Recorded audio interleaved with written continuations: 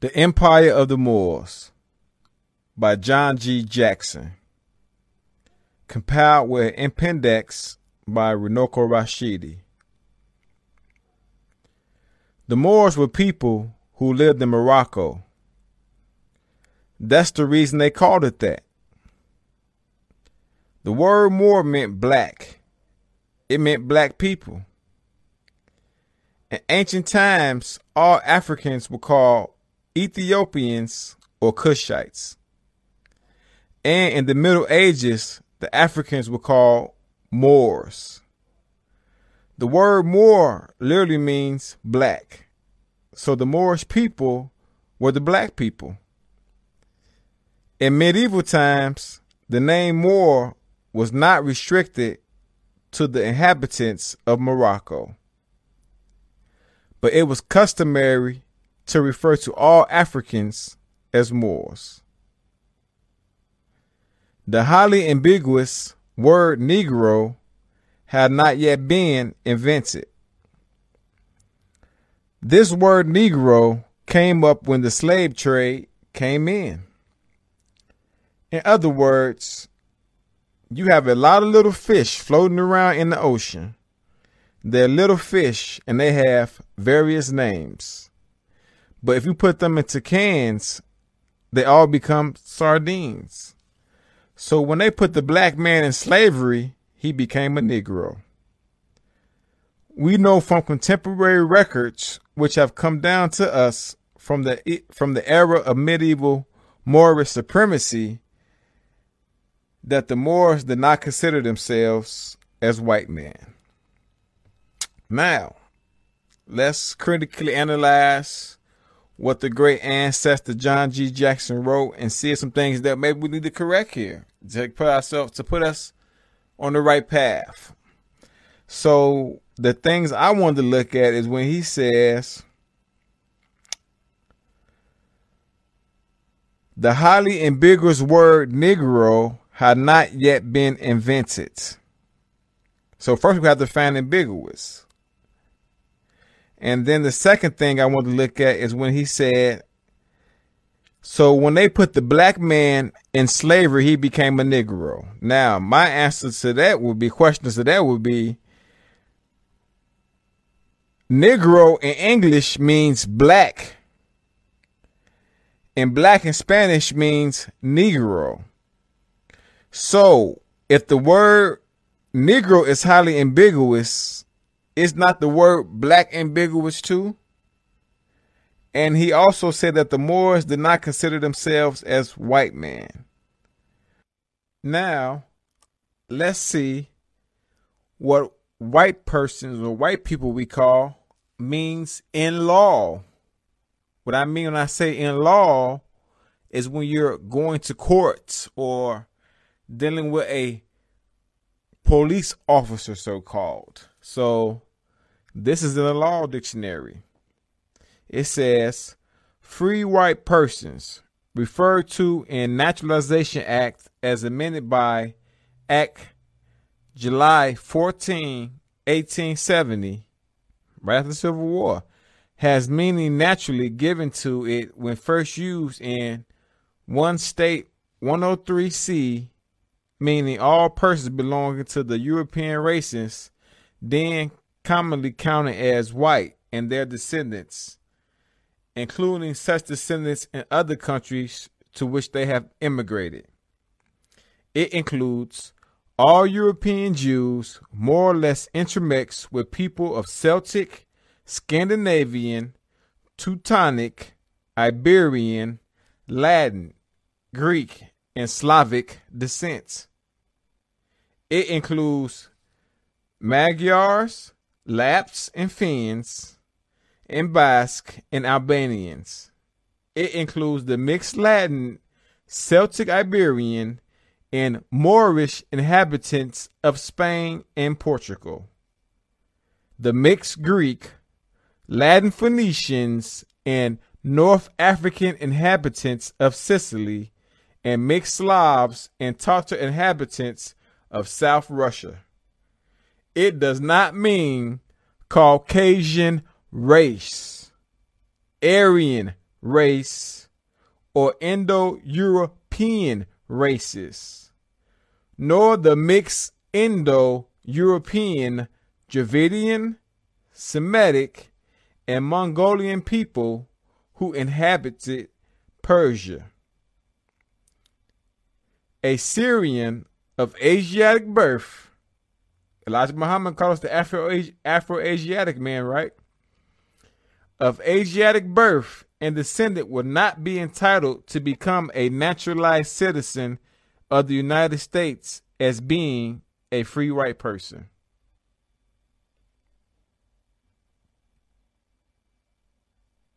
Pretty interesting.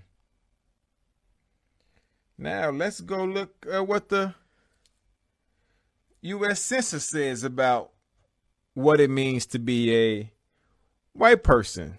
So let's continue to read and see is any social engineering going on here, because, we just want to make sure that we're empowering ourselves. So let me start. The U.S. Census Bureau must adhere to the 1997 Office of Management and Budget, OBM, standards on race and ethnicity, which guide the Census Bureau in classifying written responses to the race questions. Let me repeat that again. Which guides the Census Bureau in classifying written responses to the race question. So first it says white. A person having origins in any of the original peoples of Europe, the Middle East, and North Africa. Now my question would be, who is the original people of the planet? Okay, we'll get back to that later, but just think about what it says. Europe, the original people, the Middle East. Now, we all know who the real Hebrews are and the first Arabs. In North Africa. Now, all I got to do is just say Africa. So these people can be white. Okay, now let's go to black or African American.